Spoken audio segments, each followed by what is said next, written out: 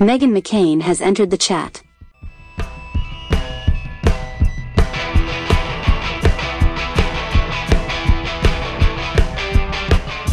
Hello. Welcome back to Meghan McCain has entered the chat with me, Meghan McCain.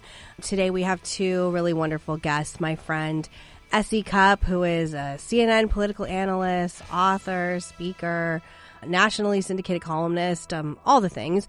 And then my friend, former Speaker of the House, Newt Gingrich, which I just realized, Miranda, we have had two former Speakers of the House on this week. And two Bravo whisperers, because that's kind of what SE's deal is also. Yeah, we talk a lot with Bravo, with SE, and we had Durand on. It's so funny. I didn't even put that together. We didn't do that on purpose. What a weird week. I know, kind of a weird week. I still have a little bit of a cough. I'm still sick. I'm dealing with it. I'm sorry to everyone if my voice still sounds weird. I've gotten feedback that my voice still sounds weird. Your girl's trying. Your girl is trying. And Miranda's not feeling good now either, so we're just falling apart. We're doing the best we can, okay? Yes. Is there anything else you want to share with our audience right now, Miranda? I mean, I don't know. No. Is there? I tried the Navage. How was it? Again, not an ad. Not an ad. It was fine. I You're really not as liked into it as I am. Yeah. It was no. I really liked it, but there was some trial and error with like figuring it out. Like there was a minute there where I was just like, salt water was going down my throat. Am I drowning? I'm like spitting it out as it's like flushing through. So, but yeah, it was fun. It was an experience, that's for sure. But once now that I figured it out, I really enjoy it. And we are doing episodes next week before Christmas, and then we're going to take a little break at Christmas time, but then we're doing one right after New Year's, right New Year's Day, I think. And we've got really good stuff and good people coming up. And I can't believe we've been doing this for a few months now. It's kind of crazy. Yeah. 3 months. Yeah. Or no, wait, is it 4? How long? It's September, October. October? I don't know. 3 or 4 months. I'm not sure. Time is a construct. But I just want to thank everyone for continuing to listen and support. And we will, I guess, just get started, right? Yeah, let's do it. Welcome back to Meghan McCain has entered the chat with me, Meghan McCain. I'm in studio with one of I feel like I do this every day. I'm like, I love this person, but I love you. You're like my sister. You're my best friend. My friend, Cupp. I know. It's wild because I do the same thing. Like, you know, when I'm interviewing someone, I love this person, but I really love you. I talk to you. It's real. 10 times a day, I know. 15 times a day. Yeah. I text you about every single detail of my life. Yes. And also nonsense. And ridiculous shit. I love our ridiculous shit texts. Yes. I have to, sometimes things happen like George Santos making $175,000 on Cameo, and I'm like, I need your opinion on all things. Right. And I just wanted to start out with I can't even really remember when we met. I think it's literally 2007, 2008. It's a really long time ago. Yeah. And we've been friends forever. Yeah. And I was thinking when I was driving here, how special and unique it is to have this close of a friendship. Yeah. We do the same job, kind of, except you're much more serious than me. And no, but we could be competitors. Yes. And I always we're not. thought that you and I are the best example, not to toot our own horn. We are awesome. For female relationships in the industry. Because I don't feel competitive with you because, I don't know, I just feel like there's room for everybody. And I also think you're just to me, you're so different than me. You're people take you very seriously. Yeah, see? I don't know. I don't know as much. But I just want to say thank you because I don't think I would have survived in this industry without you. Same. Being in this industry, you really need someone to talk to who knows the industry. Mm-hmm. So you don't have to explain everything. You can shorthand. You know what I'm going through in my professional life as well as my personal life. And so, to have this bond and so much in common in our jobs is so necessary. And then someone you trust and, are not competitive with, you can't buy that. You can't buy that kind of relationship. And I feel and again, not to be exposing ourselves, but I'm not 25 anymore. Mm-hmm, I'm 39. Right. And to be going through so many incarnations of life with you, I can even remember when we were doing live Zooms about makeup during the pandemic. And it was just such a nice distraction from the intensity and darkness of the pandemic. And I feel our lives have mirror things with each other where I feel so safe with you and just the world is chaotic and dark and scary. And you're one of my beacons of light all the time. But same. We've been through a lot. We have been through a lot. We've been through a lot, professionally and personally. Yes. Great things, motherhood, bad things, awful jobs, people we don't Sanity. like, right? Yeah. Mental health issues, and we've been through a lot, and yeah, same. I've needed you, I need you all the time. I literally don't know what I would do without you. But you have been so brave. Like the holidays I'm finding, I've been very sick. I've told you this. And so I haven't really gone to any Christmas parties or anything.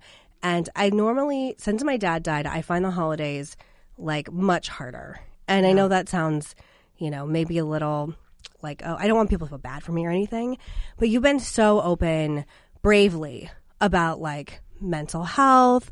What are you doing during the holidays, which can be a dark and triggering time for people, to keep your mental health in the place it needs to be? And what would you tell people who are also struggling? Yeah. The holidays aren't harder for my mental health for any of those reasons. I understand why it is for a lot of people. The holidays are hard for me because they're chaotic. Mm-hmm.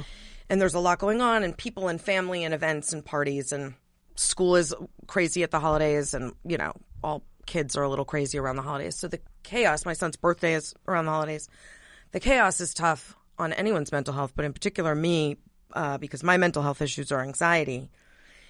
And when there's chaos, I'm very anxious.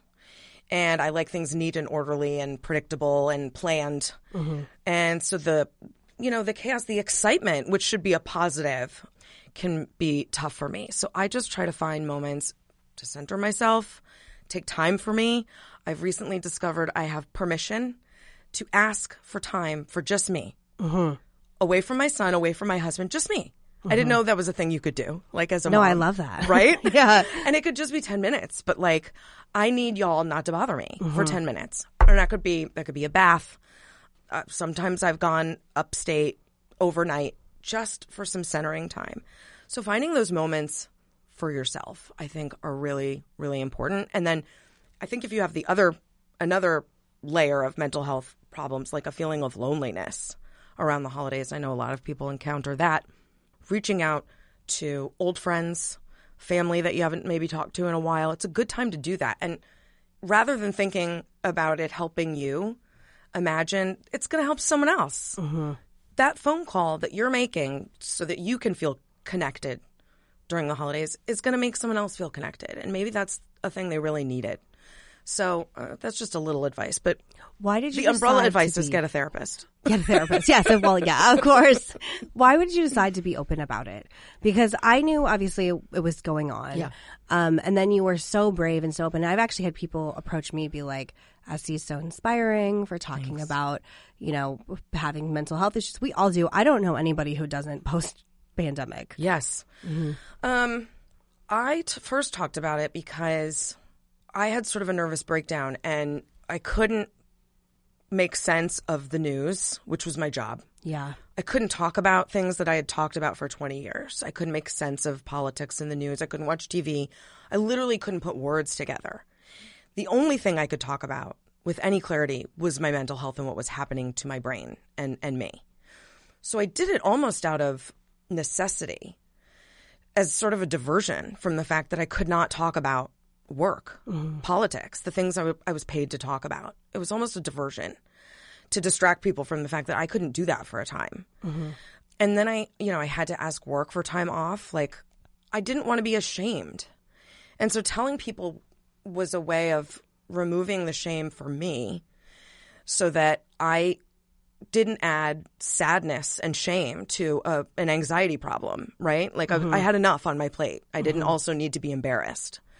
So I talked about it, and then that just became such a snowball because when you talk about it, other people say, well, that happened to me, or I know exactly what you mean, or thank you so much, for saying something. I'm going to go get some help.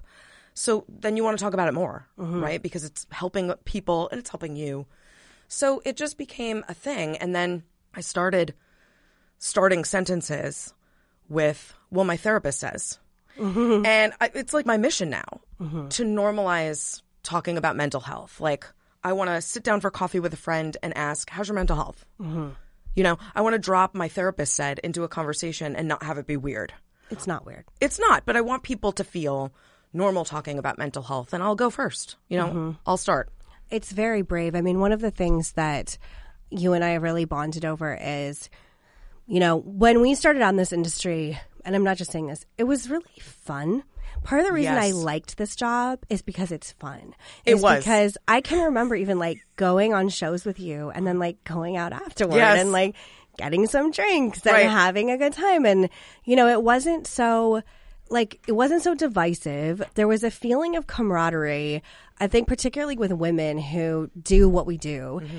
And in the past, I'm going to say it, like post-Trump, like since Trump got elected, I have found that like the joy is gone from everyone. Yeah.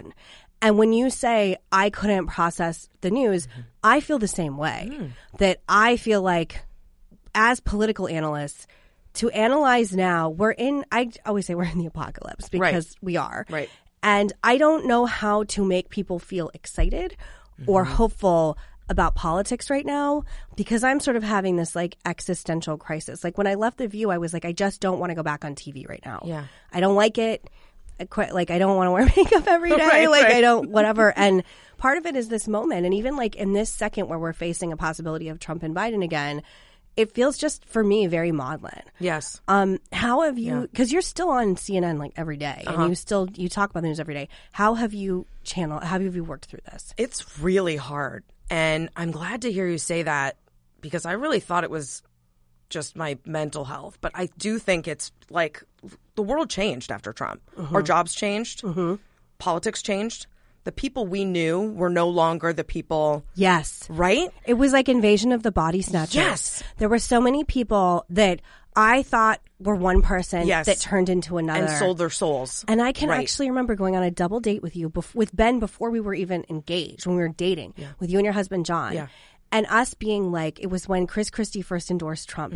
And I remember everybody at the table said, what the fuck? Yeah, yeah. And we were like, what? How does this happen? Why are you doing what? Yeah. And I was like, oh, thank God she's still normal. Essie's brain isn't eaten by the body snatcher. Because you and I have actual friends, real friends and colleagues that we had worked with who became people we did not recognize. Yes. Either for the money or because they were true believers, whatever it was. Yes. Well, as my therapist says, when the world becomes topsy-turvy, and it's no longer, you can't make sense of it, it's not what you knew, that has a real serious effect on your mental health and a feeling of stability. I don't have a feeling of stability. Covering politics the way we did is no longer a thing. Yeah. Add to that the fact that cable news is changing. And my network in particular is kind of in chaos. That's been really difficult. And I know we're going to get to Bravo, but I'll tell you this story. I will tell you this story.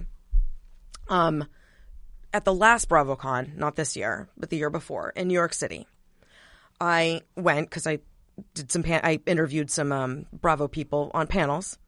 And my friend who works at Bravo, Dave, greeted me and wanted to walk me around the floor. Sure. Because it was a huge, it was the first big BravoCon. He's like, I just got to show you everything. I walk around the floor and seeing hundreds, thousands of people lined up to take pictures with Teresa or, at someone's merch table. So happy to be there. And this was a punch in the gut because I thought, wow, this network makes so many people, including me, so happy. Yes. And what do? I make people angry and afraid. I don't think you. No, but that's our business now. Yeah. It's not why I got into this. Yeah. It's not why you got into it. Yeah. But that feeling of, holy shit, all I do is make people angry and afraid. Like, that's the business model. It's not. It is a business model. It's not my choice. Yeah. But when you're asked to come on and talk about, Congress on fire, the world on fire, politics is a dumpster fire. Yeah. What's the, happy spin to put on it? You can't. So that was a kind of life moment, realizing I could do something else. I could do something that makes people happy, including myself. I don't have to do this. So believe me, I'm, working on adding different things to my work diet and removing some things. I think I wonder about some of the younger girls coming up behind us.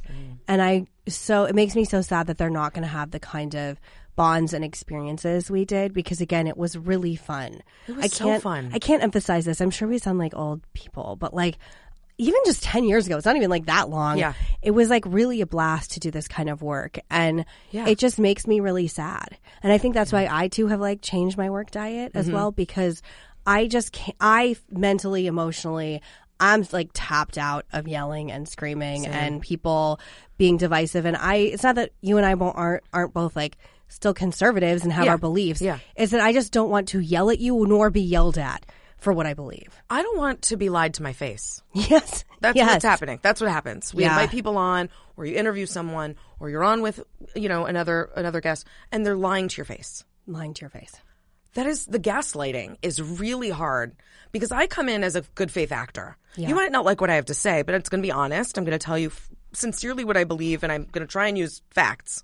Yeah. Not everyone has that same project. No. So it's really hard to play in an uneven playing field and feel like you're the only one playing by the rules. And I'm not the only one, but when you're surrounded by people who don't care about the rules. I totally agree with that. Man, is that like infuriating.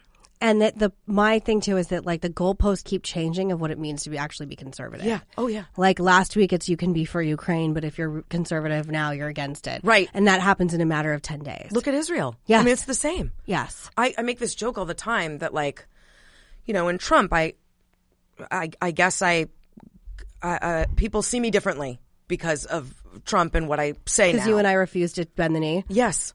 And I have to, people send me emails and what happened to you? You used to be so conservative. And I have to say, Dad, I'm still the same. Right. Because it's like literally my dad's like, what happened? I have not changed. Mm-hmm. I still believe in all the things conservatives believed in before Trump and then decided they didn't anymore. Like anti-protectionism, like lowering the debt and the deficit. Yeah. Trump exploded. Nobody cared. Nobody cared about all the things that had been conservative orthodoxy for as long as I know.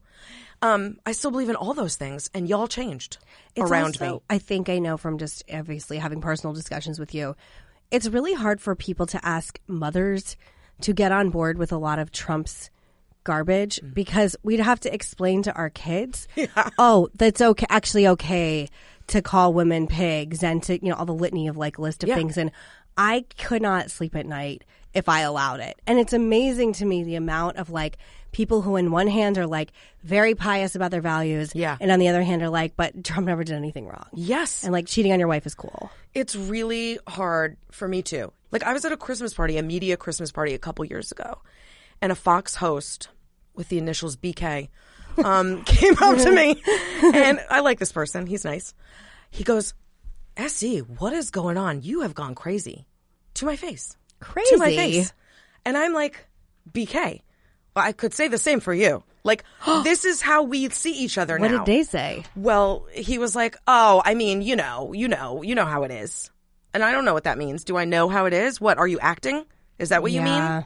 Why would someone say that to you? I would never say that to anyone. If I was in the same room with Alexandria Ocasio-Cortez, I would not say that to her just because I have manners. Right. That's it. Right. Because I'm not an animal. Well, right. And but the echo chambers that we're in media are so strong. And now you have to pick not just political teams, but network teams and friend teams, Instagram teams, show teams. Yeah, it's exhausting. It's exhausting. But there's something that's not exhausting. Tell me. You're also on a Bravo show team, and you're related to the network. You're always hosting things for them, and you know a lot of Bravo celebrities. You're on Watch What Happens Live all the time, friends with Andy, all the things. You went to BravoCon and hosted some panels. Yes, I did. My podcast audience is very interested in this subject. Yes. Can you please tell me, what was it like? 'Cause it was in Las Vegas. How are your panels? And is there any like juicy gossip you can share? Because I didn't go to BravoCon. I mean, I wasn't invited, but I also just like didn't have a reason to go. But it seems really fun. But you could go. You could. Be invited. I could come with you and be your assistant. You could also be invited. But well, it was awesome. Okay. Let me start with, this was the third BravoCon, and it was in Vegas, as you said. Yeah. So crazy on top of crazy on top of crazy. Totally. Like in the best ways. It's larger than life. It's a lot. Okay. It's overwhelming. The fans are phenomenal. I was tired watching your Instagram stories. Yeah. Because I was like, just her outfit wardrobe changes. There's a lot of outfits. A lot of changes. Yeah. Yes. And then after the panels, there's events. Yeah. And you want to go to all the events, Yeah. right? Because all your Bravo celebrities are going to be there. Yeah. And so you don't want to miss anything. And so it's pretty exhausting. Again, worth it, but exhausting. And just like the walking of the convention center is a lot, Yeah. But it's the funnest 3 days of my life. Okay. Every year. Okay. Every year. Okay. It's so fun. And it's such an escape. And like I mentioned, the fans are so happy to be there. It's infectious. I brought John, my husband, this year. Who is a mountain man that literally chops wood and shoots guns. Who watches Outdoor fishes, Network. Yes. Right. He doesn't know who Dorinda is. He is not a Bravo person. Right. But I wanted him to see. And the same thing this year. My friend Dave, who works at Bravo, took us around. And, John got to see how the fans interacted with me and how I have a fan base at Bravo, which is super fun, and I'm so lucky for it. And he got to see a lot of the Bravo celebrities that he's sort of seen in passing and our relationships and just how much people love this network. Yeah. And he was like, I've never seen brand loyalty like this before. He's like, it might be close to Fox. Yeah. Except or like Star Wars fans. That's what I always think of it as. Yes, but like for a network to have this hold on people. And I get it. I've been into Bravo for 20 years. And in the worst times, the most stressful times, turning on Bravo it's a drug. It is a complete escape. Because how can you have any serious thoughts when Dorinda is yelling, clip, clip, yes. right? Or Sutton is saying, name them, name them, name them. If someone did that to me, I would be so pissed off. I would have punched her. If someone was like, name, I would be like, absolutely not. Thank you so much. I don't know how Kyle handled did that. you interview Kyle? I think that was one of the people. Okay. She was on one of my panels, yeah. You only say what you want to say. Okay. I think she's in a lesbian relationship with Morgan Wade. The last episode I saw, and I'm going to say this to you. Go ahead. I love you. We have been in many different situations together. Okay. Where's this going? Well, we are very, very close female friends. Yes. I do not flirt with you. No, right. I do not punch your arm when you're coming in. I'm not like teasing you like I'm flirting with you. And I'm also not getting not that I'm like against getting a matching tattoo with you. If you offered it, I probably would. Right. But I'm not like hiring a tattoo artist to my home to have like this. All of it is very sexual to me. I have never seen your unclothed body. No, I have not. Nor have you seen mine. Right. I have not. Right. I actually have not. I know. No. Right. And Nope. we're as close as girls can Nope. be. Right.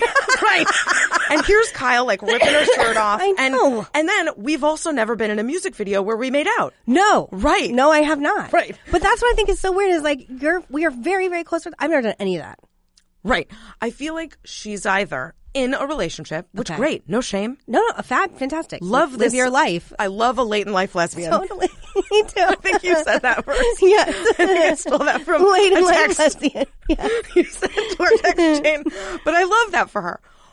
So it's either real or it's like cosplay, which I find really gross. If it is queer baiting cosplay, I'm really not into it because I think it's insulting to members of the LGBT community. Yeah. And, there's still a lot of bigotry and laws and, it's not like it's like a free country still for everybody. And I don't like it, but I do think they're in a relationship. I think it's real. I think it's real. Yeah. And I'm looking forward to her coming out and being honest about that. Did you see their Christmas card photo at Kathy Hilton's? No. That Kathy Hilton put a Christmas photo from her Christmas party, and it's her and Morgan Wade's in the middle, and Kyle's on the outside. And they just look like a couple to me. I'm like, everyone, I'm done with this facade. I also think Kyle may be dragging this out too long. For the story? Yeah. I mean, for publicity. they're known. They're all the Bravo. They're known to do that, right? Yeah. Because they know how the season works. Yeah. But like, I love you.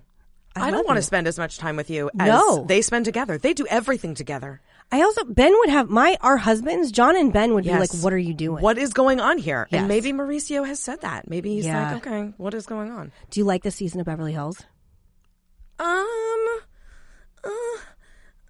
Same. It's a little dark.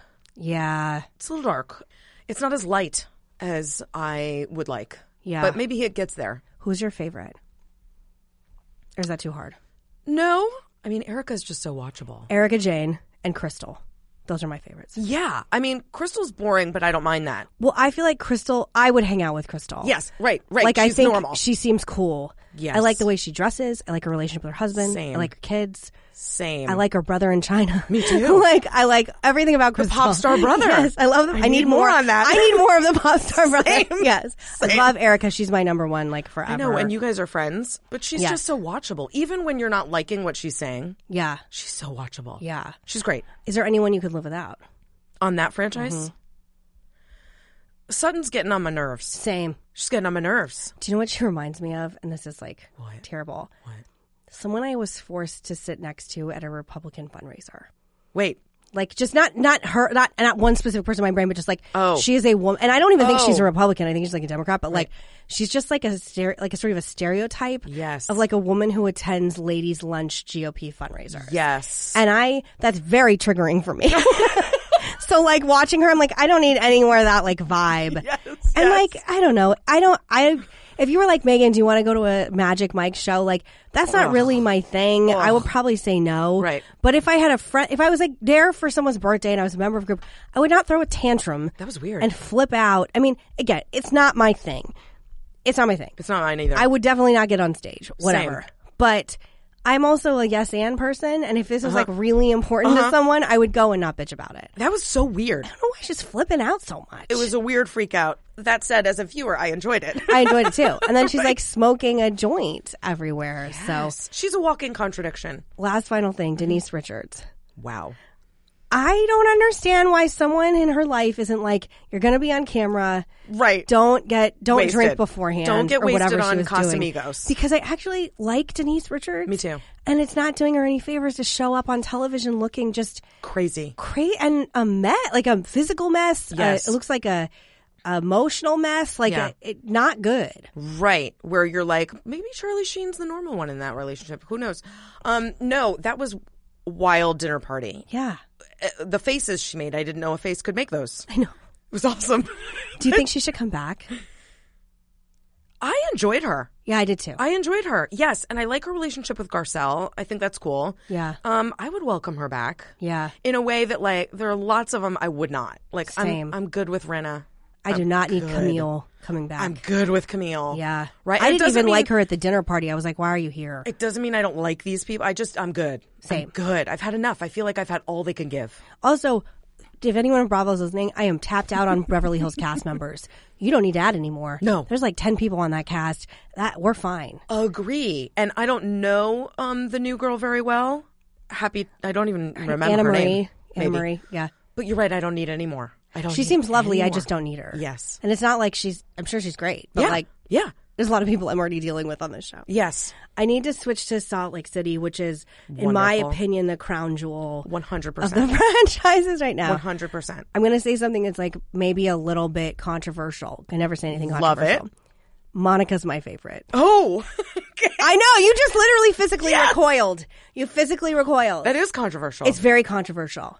But I just met a makeup artist in Dallas who agrees with me. I don't think you're alone.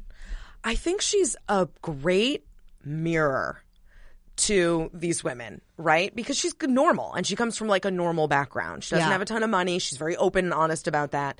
And so I think she's able to call out like Lisa Barlow. Stop mentioning your $60,000 ring. It's gross. Yes. Right? Which we're at home. We're like, drop it already. Yeah. But she can do it. Yeah. So she's very real that way. And I do like her. But I'm a Meredith stan. You're a Meredith stan. Stan. Okay, tell me why. Well, I want to be her for Halloween. You're going to be Meredith for Halloween? I want to. She's such a all you need is like a character. pantsuit. And like a we bathtub. can talk about the husband. But okay. Meredith kind of scares me. Yes, me too. But that's why she's amazing. I'm like, she's really intense. I saw her at BravoCon. Okay. And she was the only one I was really scared to talk to, so I did not. Oh. I did not. Well, she's scary. She is scary. I don't know why she's scary, but she's scary. But I am not scary, and I You're not aspire to be scary. You're not scary. I know.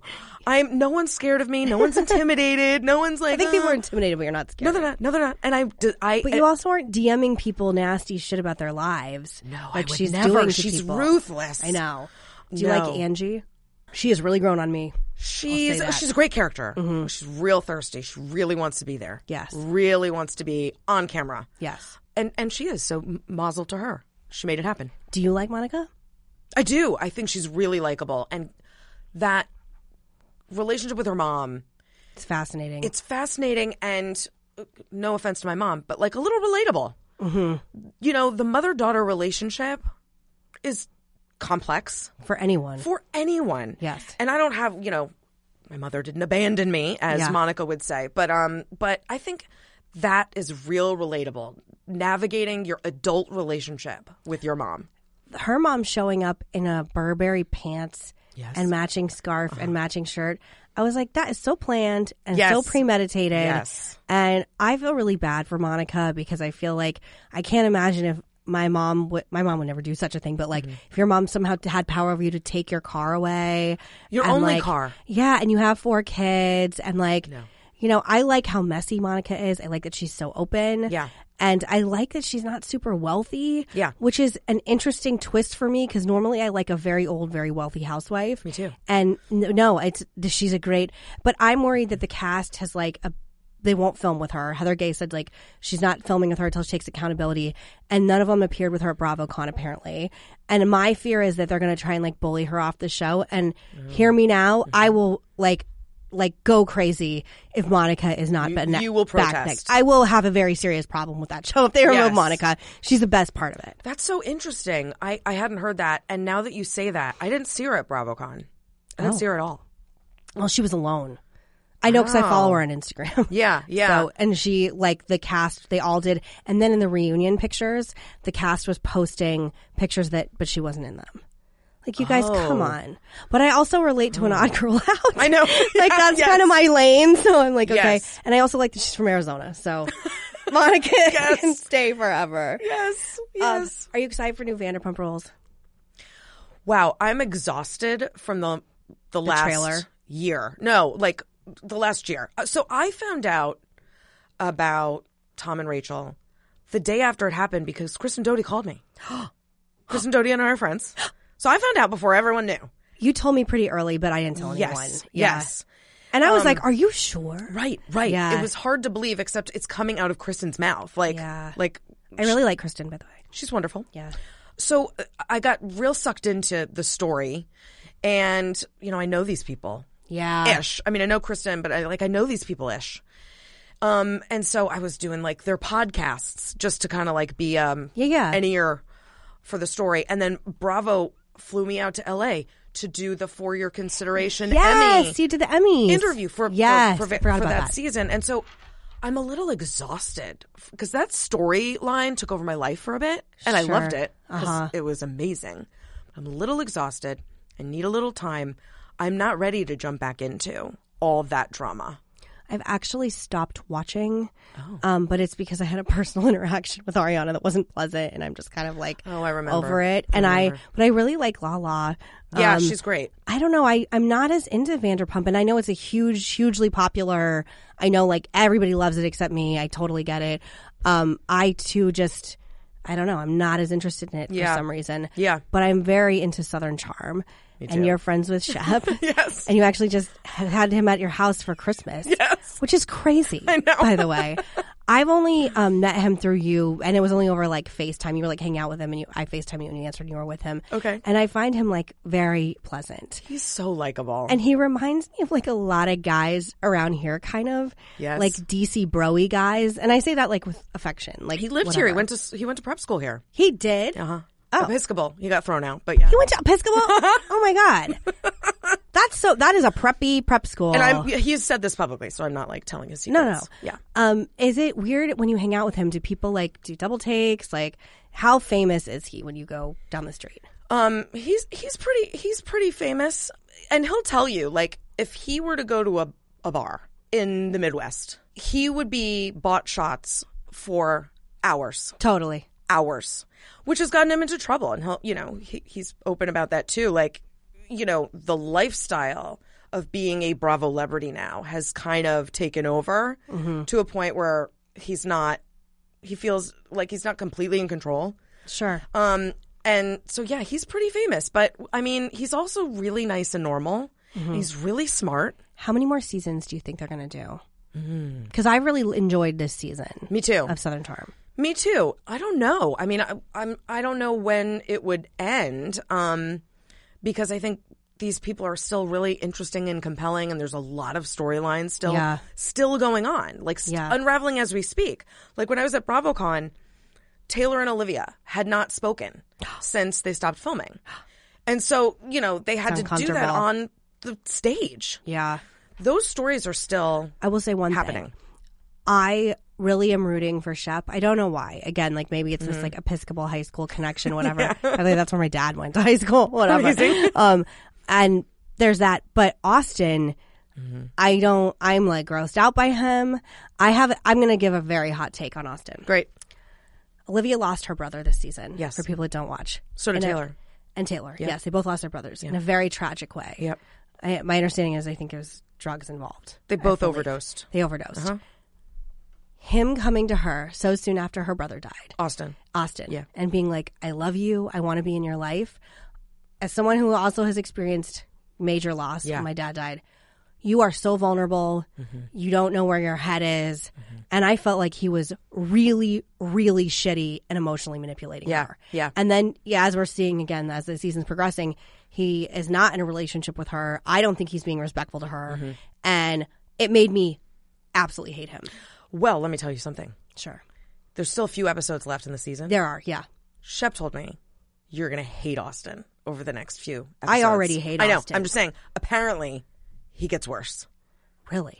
Thank you for that. Yes. I appreciate Look that. forward to Thank this. you so much. I know. No, I actually I'm glad I can finally say this to someone who understands what the hell I'm talking about. But I really feel like taking advantage of a woman who is in deep in grief is really fucked up. I think he's just very unself-aware and, impulsive and doesn't think about consequences or other people's feelings. He just kind of acts. But he's like our age. Yes, I know. These are not kids. These aren't people in their 20s. Oh, no, I know you're not. I just there's something about it. I actually almost had to stop watching after the scene. And again, not to overuse this word. It was actually triggering for me. I was like, leave her alone. She's sad. Her brother just overdosed. I think you and I were on Watch What Happened Live. Watch What Happens Live together. And someone in the audience asked, how does Austin get all these beautiful, so mediocre women? Yeah. And I think I said 6'5". He's 6'5". That's it. He's 6'5". That would never do it for me. I think because I'm so short, everyone's so taller than me. I'm 5'1". I think for a lot of people, for a lot of women, that is it. Just being that tall. Yeah. Does he have a good personality? No. Right.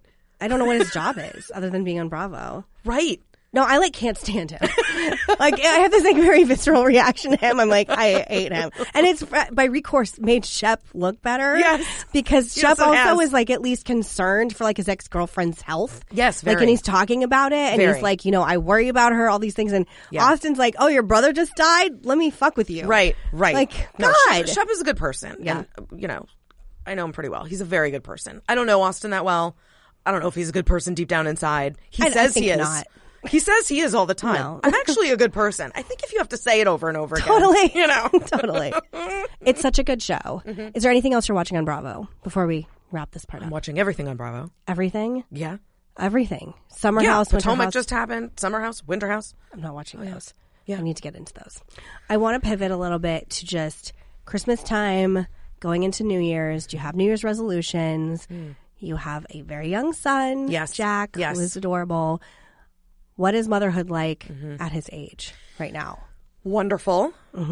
He's got such a great personality. He's in 3rd grade and, really becoming himself, which is fun to watch, right? Because the first 4 or 5 years, you're like, I don't know who you are yet. Yeah. Right.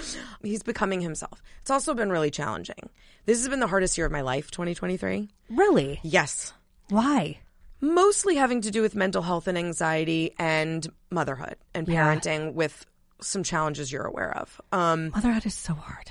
It's hard for everyone, It's with or incredible. without specific challenge. I have specific challenges. You wouldn't need them. It's always hard. And this was the hardest. So my resolution for next year is to, first of all, give myself some grace and not beat myself up for having a rough year. That's okay.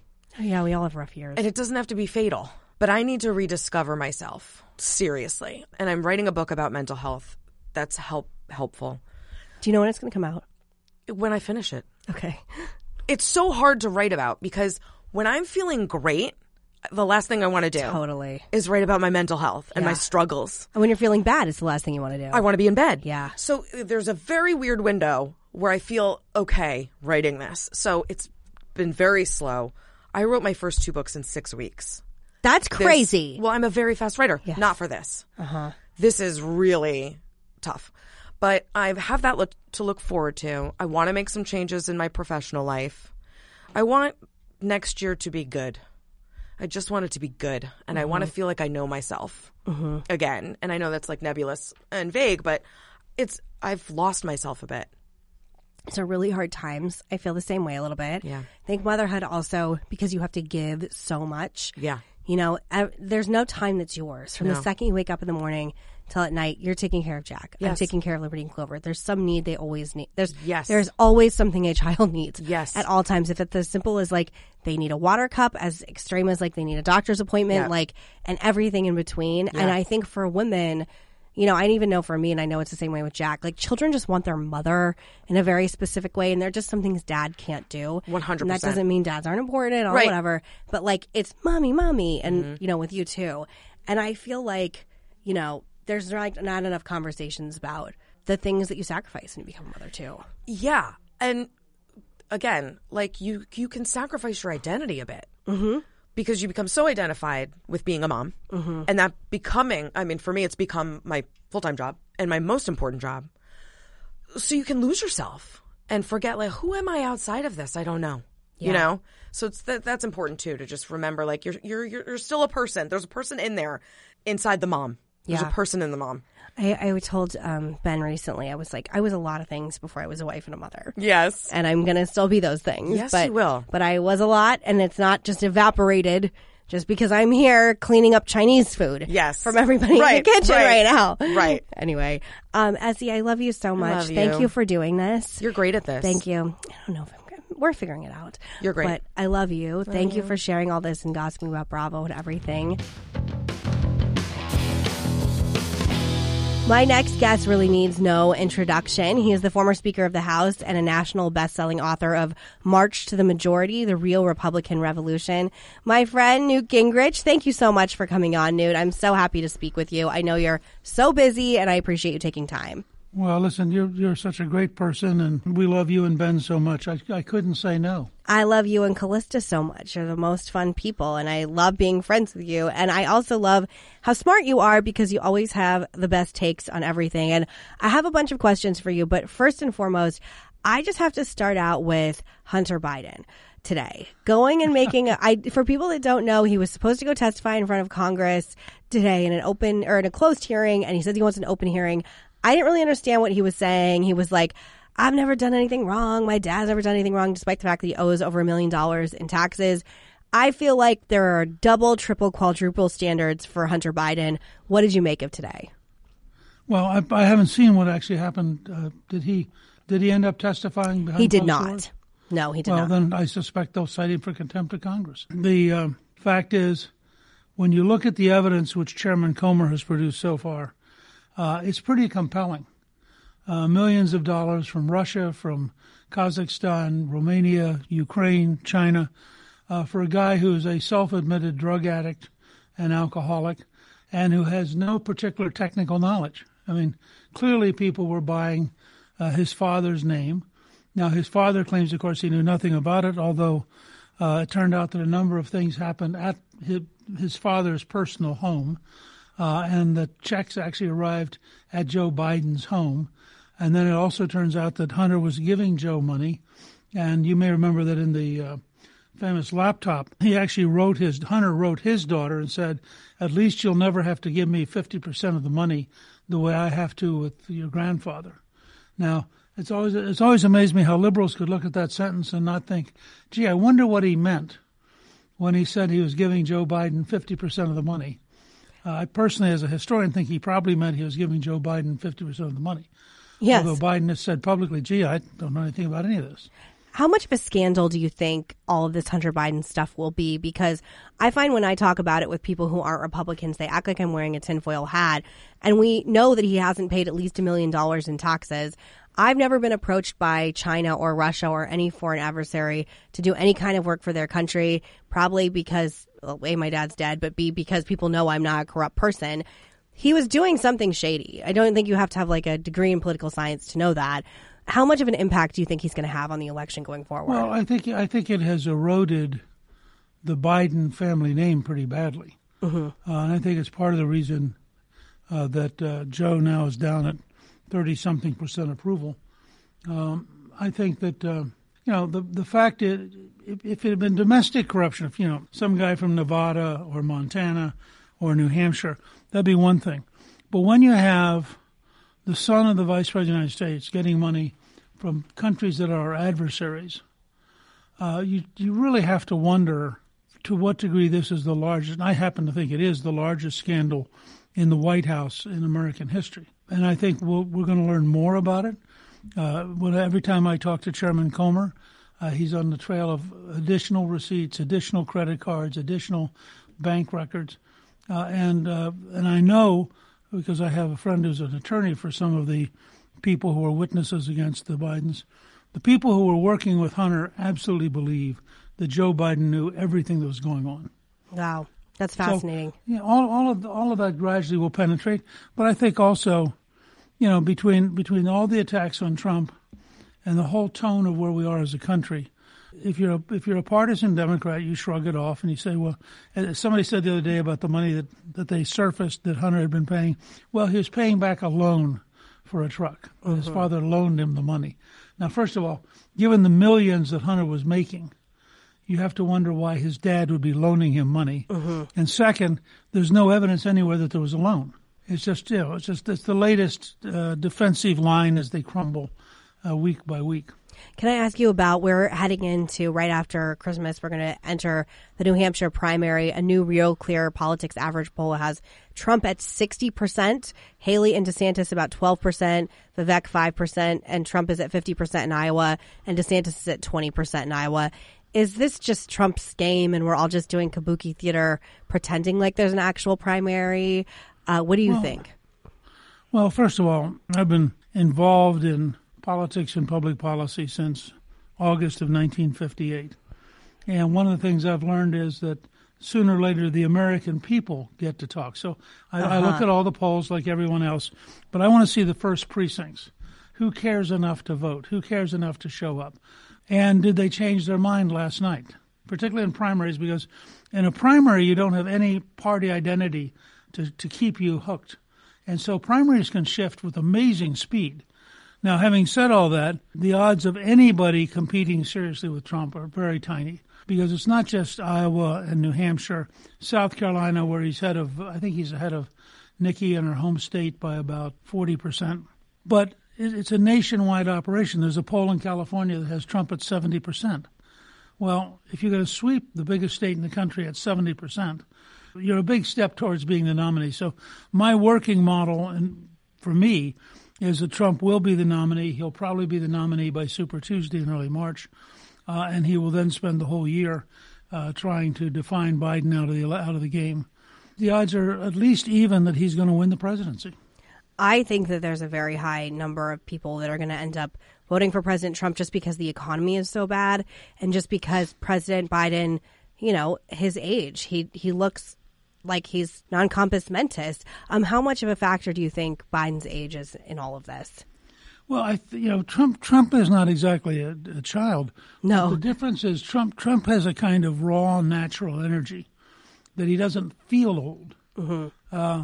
Biden is clearly visibly aging, and everybody I talk to says that you see him stumble, you see him forget what he's doing, you see him not able to pronounce certain names, and I think that is all going to get worse. And I think what props Biden up, and the reason I think he will not be impeached and convicted, is Kamala Harris, because she would be so bad as president, yes, that no rational person could vote to replace Biden with Kamala Harris. And so in that sense, Biden sort of has an insurance policy sitting next to him when they meet at the White House. Can I ask you about the state of Republicans in Congress? I just interviewed former Speaker Kevin McCarthy.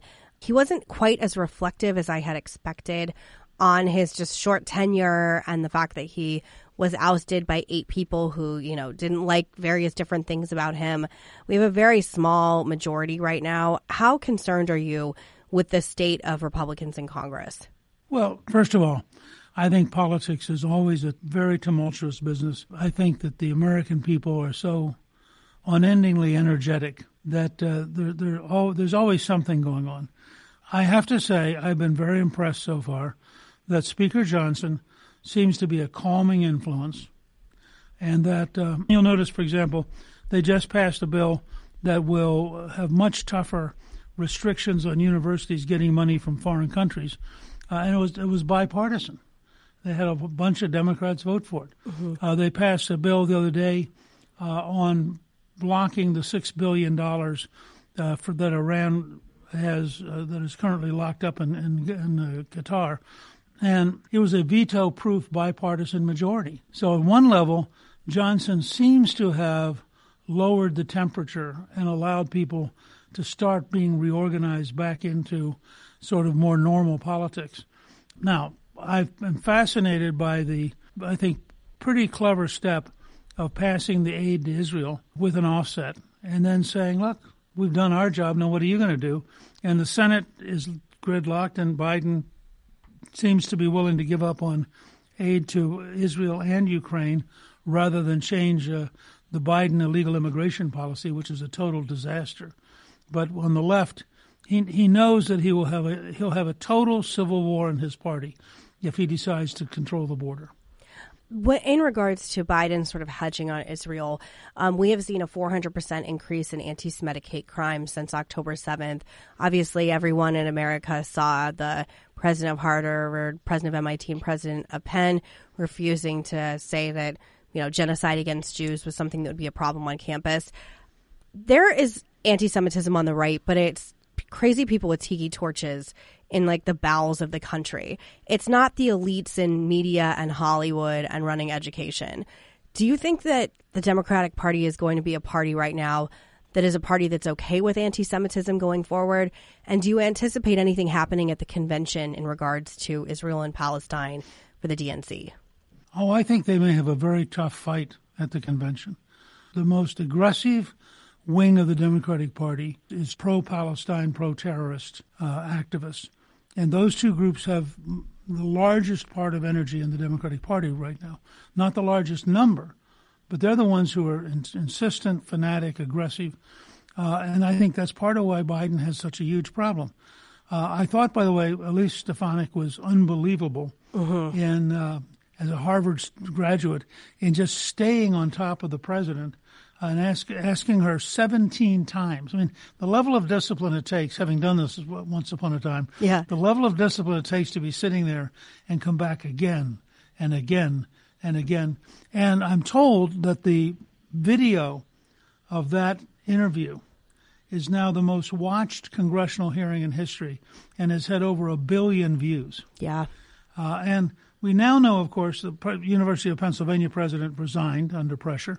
The Harvard governing board promptly endorsed President Gay and has now discovered that she apparently plagiarized her dissertation. I saw that. And the Harvard rules on plagiarism, they kicked out 26 students for plagiarism. So they now have I think she is a decaying commodity, and I would not be at all surprised to see at some point that she retires with all of her friends on the left praising her for her courage and her brilliance. Are you concerned about the rise in anti-Semitism in America and what it seems to be? Like I said, I'm wondering if the Democrats are going to be a party that allows anti-Semitism in its faction. Well, I'm trying to figure out how to get one of the major think tanks to do a conference on Weimar Germany and the rise of the Nazis. Okay. And to ask the question, so what should a democracy do when faced with people who overtly, explicitly advocate the extermination of people? They didn't find a solution in the 30s, and ultimately you got Adolf Hitler. I found it pretty horrifying. I said to an audience the other day, when you have a group that cuts off the heads of babies, yeah, that group is evil, and the correct response to evil is to destroy it. And the fact that we have young people at a place like Harvard, we have entire college faculties who are signing letters and voting for resolutions which are basically pro-terrorist. They're pro-rape, they're pro-torture, they're pro-dragging people in the streets. And they would say, well, I don't really mean that. But that is what they're saying. And I think we have to have the nerve to confront them head on. And frankly, I would find ways to cut off federal funding for universities that take a pro-terrorist position. I 100% endorse and agree with that. It's just been, you have Jewish friends, I have Jewish friends. It's been a very difficult time for them, and it's been heartbreaking to see the reaction of so many people in so many different spaces. But it's, the radicals in academia who seem to be some of the worst offenders. I want to switch gears a little bit. I have been a fan of Ron DeSantis. I was really excited with the idea to voting for him. He is not even hitting 5% in some polls. What happens with Ron DeSantis after Iowa? Do you think he can go back and be a great governor in Florida if he doesn't win and come back and run for president again? Do you think his moment is over? I've been really disappointed in the campaign he has run, and just disappointed that he sort of hasn't leveled up in the way that I wanted him to. Well, I told a very close friend of his before he announced that he really ought to sit down and talk to Jeb Bush, because Jeb was the front runner. He had the most money. He had all of the family connections. He was seen as, if not inevitable, clearly the most likely nominee. And then he ran into Donald J. Trump. Mm-hmm. And Trump shrank him almost within days. It was amazing to watch how fast it happened. And I said, DeSantis needs to understand, taking on Trump is an invitation to shrink. And that's what's happened to him. He said 6 months of shrinking. He is a very good governor of Florida. And I feel bad for him because he is more competent than he's currently coming across. But it's a little bit like the old rule in baseball that there are people who are really good at AAA ball, but they can't hit major league pitching. Mm-hmm. And DeSantis went out in a very tough environment. In a different time, in a different place, he might have been successful. I think he has a big challenge now because he's got 2 more years to his governorship, and then he's term limited out. Mm-hmm. So he won't have a natural base. If he had bided his time, he would have had a real shot, I think, in 28. Now I think it's harder for him to have that shot. And it's not that he's not a good, decent human being. It's just, having run for president myself and failed, it's a very, very tough league. Yes. How realistic? Well, and you know that from your father, who ran several times. Yes, and also never won. Well, but he did get the nomination. He was the nominee. I can never take that away. How realistic do you think it is that Nikki Haley could be a vice presidential pick for Trump? He would have to get over how angry he is at her, and a feeling that I get from both he and Pompeo that they were very disappointed in the way she left the UN. I don't know what was behind that, but I get from both the former Secretary of State and the former president. So they'd have to overcome that. On the other hand, she's done very well so far. I mean, she's just had Governor Sununu endorse her in New Hampshire. She's raising a good bit of money. She clearly has passed Governor DeSantis as the sort of darling of the anti-Trump forces. I hope that he will pick a woman as his vice presidential candidate. There are a bunch of them out there that are terrific potential candidates, both in the Senate and in governorships. And frankly, after her performance the other day, Elise Stefanik has to be on the list as a possibility because what she did was just brilliant. Do you have another favorite, like a Kristi Noem, or is it Elise Stefanik is the number one? Well, I think she would be terrific. I think the governor of South Dakota, if she had not endorsed DeSantis, I would have said the governor of Iowa, who I think is one of the most competent people in American government today and has done an astonishing job in Iowa. I think there are a couple of senators. But in the end, it's going to come down, I think Trump's going to want to know, the first rule for a vice presidential candidate is not do they help you, but do they hurt you. And so he needs a candidate who at a minimum is not going to hurt him. He needs a candidate who ideally is articulate and willing to campaign relentlessly. And he needs a candidate who is prepared to endorse and implement his values and to be. It's important to remember they are the vice president. They're not an independent agent. They're not a partner. They are his subordinate. And I think that all that's got to come into, and I think that's where Nikki might have a little bit of a challenge, because I'm not sure Trump would ever believe that she would really be loyal and be willing to subordinate her views to his, which doesn't mean you can't tell the president what you think. But once the president, this is true of any president, once they make their mind up, it's their administration and their policy. Yeah, you're 100% right. I never thought of Elise Stefanik, but you're right. She probably is on the short list at this point. Right. We are 12 days away from Christmas. Your Twitter bio says you are a husband, father, grandfather, citizen, small businessman, author, and former Speaker of the House. Can you tell me what your Christmas traditions are with Callista and your children and grandchildren, and what you're looking forward to in this Christmas and New Year? Well, this will be the 7th year in which Callista and I go to St. Peter's in Rome and have Mass on Christmas Eve, presided over by the Pope. Now, we're there with thousands of people. It's not like we're not hanging out privately. But we do it every year, and we hope to do it the rest of our lives every year. The 3.5 years she spent as ambassador to the Vatican was a truly remarkable experience, and we made many, many friends in Rome, and we try to go back twice a year, at Christmas and then in the summertime. Then we fly home, and this year we have a new house in Naples, Florida, and our children and grandchildren are going to come and join us for New Year's, and we'll all get together and, watch football and go to a couple nice dinners and hang out. And hopefully, if it's warm enough, they can jump in the swimming pool. I love that. You and Callista have been together 20 years, is that correct? 23 years we've been married. 23 years. I have got the pleasure of getting to know Callista personally, and she's a wonderful, lovely, smart, friendly girl's girl. I love Callista. I can't ever say enough nice things about her. She's been so kind to me for so many years. What is it that makes your marriage work after 23 years? I think we're both really happy to see each other. Yeah. I mean, I can't quite explain it. As you know, I have been married twice before, and I'm Callista's only marriage, so we have bring different experiences. And this will sound hokey, but in a sense, she kind of completes me. Uh-huh. I realized the other day we were doing something and we were apart for I think 2 days, and I really had an emptiness that I couldn't fill. That was just her, and. She's everything you said. I'm really very lucky. I mean, she's very attractive. She's very, very smart. She works unbelievably hard. She likes people. She's much better with people than I am. And I find, when she was the ambassador, the State Department term was the trailing spouse. Whether you're a husband or a wife, you're the trailing spouse. I actually took a week-long course in how to be a trailing spouse. It's so funny. And it was one of the happiest periods because for 3.5 years we were at the residence in Rome, and she worked very hard all day, and I wrote books, and I did Fox, and I did podcasts. We were somehow able to, this will sound stupid, we're a little bit like bunny rabbits. I mean, we just get together and we're just really happy to be together. You burrow together.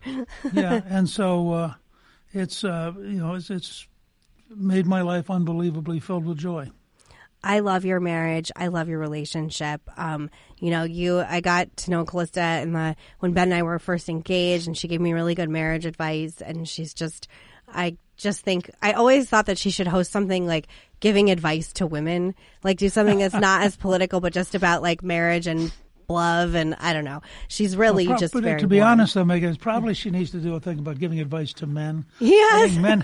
I think men have a lot harder time thinking this through than women do. Yes, but I would love if she did that. And I just, like I said, I wish you all just the merriest of Christmases. I know it's a big holiday for you guys, and Happy New Year. And thank you so much for taking time to come on my podcast. I know you're so busy. So busy, and I look forward to seeing you in the new year. We actually have a dinner date already set. Well, I love doing this with you, and say hi to Ben, and I'm looking forward very much to being with your two children. And you are a remarkable person, and I feel privileged to know you. Oh, same, Newt. Thank you so much. Merry Christmas. Take care. Thank you. Thank you all so much for listening. It's been such a pleasure to have my friends S.E. Cupp and Newt Gingrich on. Just a reminder that you can pick up Newt Gingrich's new book, March to the Majority, The Real Republican Revolution. It's out everywhere right now. And I just want to thank you again so much for taking time out of your day. I know you have so many busy, amazing things to do right in this holiday season, and I appreciate you taking time to listen to this podcast. We are having such a good time doing it, and we're going to continue to do so. And we will be back again, same time, same place, just like every week, next Tuesday. Merry Christmas. Thanks for listening to this episode of Meghan McCain Has Entered the Chat, brought to you by Teton Ridge. I am your host and executive producer, Meghan McCain. Additional executive producers are Miranda Wilkins, Eric Spiegelman, and Wynn Weigel. Our supervising producer is Olivia Dikopoulos. Our senior guest producer is Kara Kaplan, and associate producer Austin Goodman.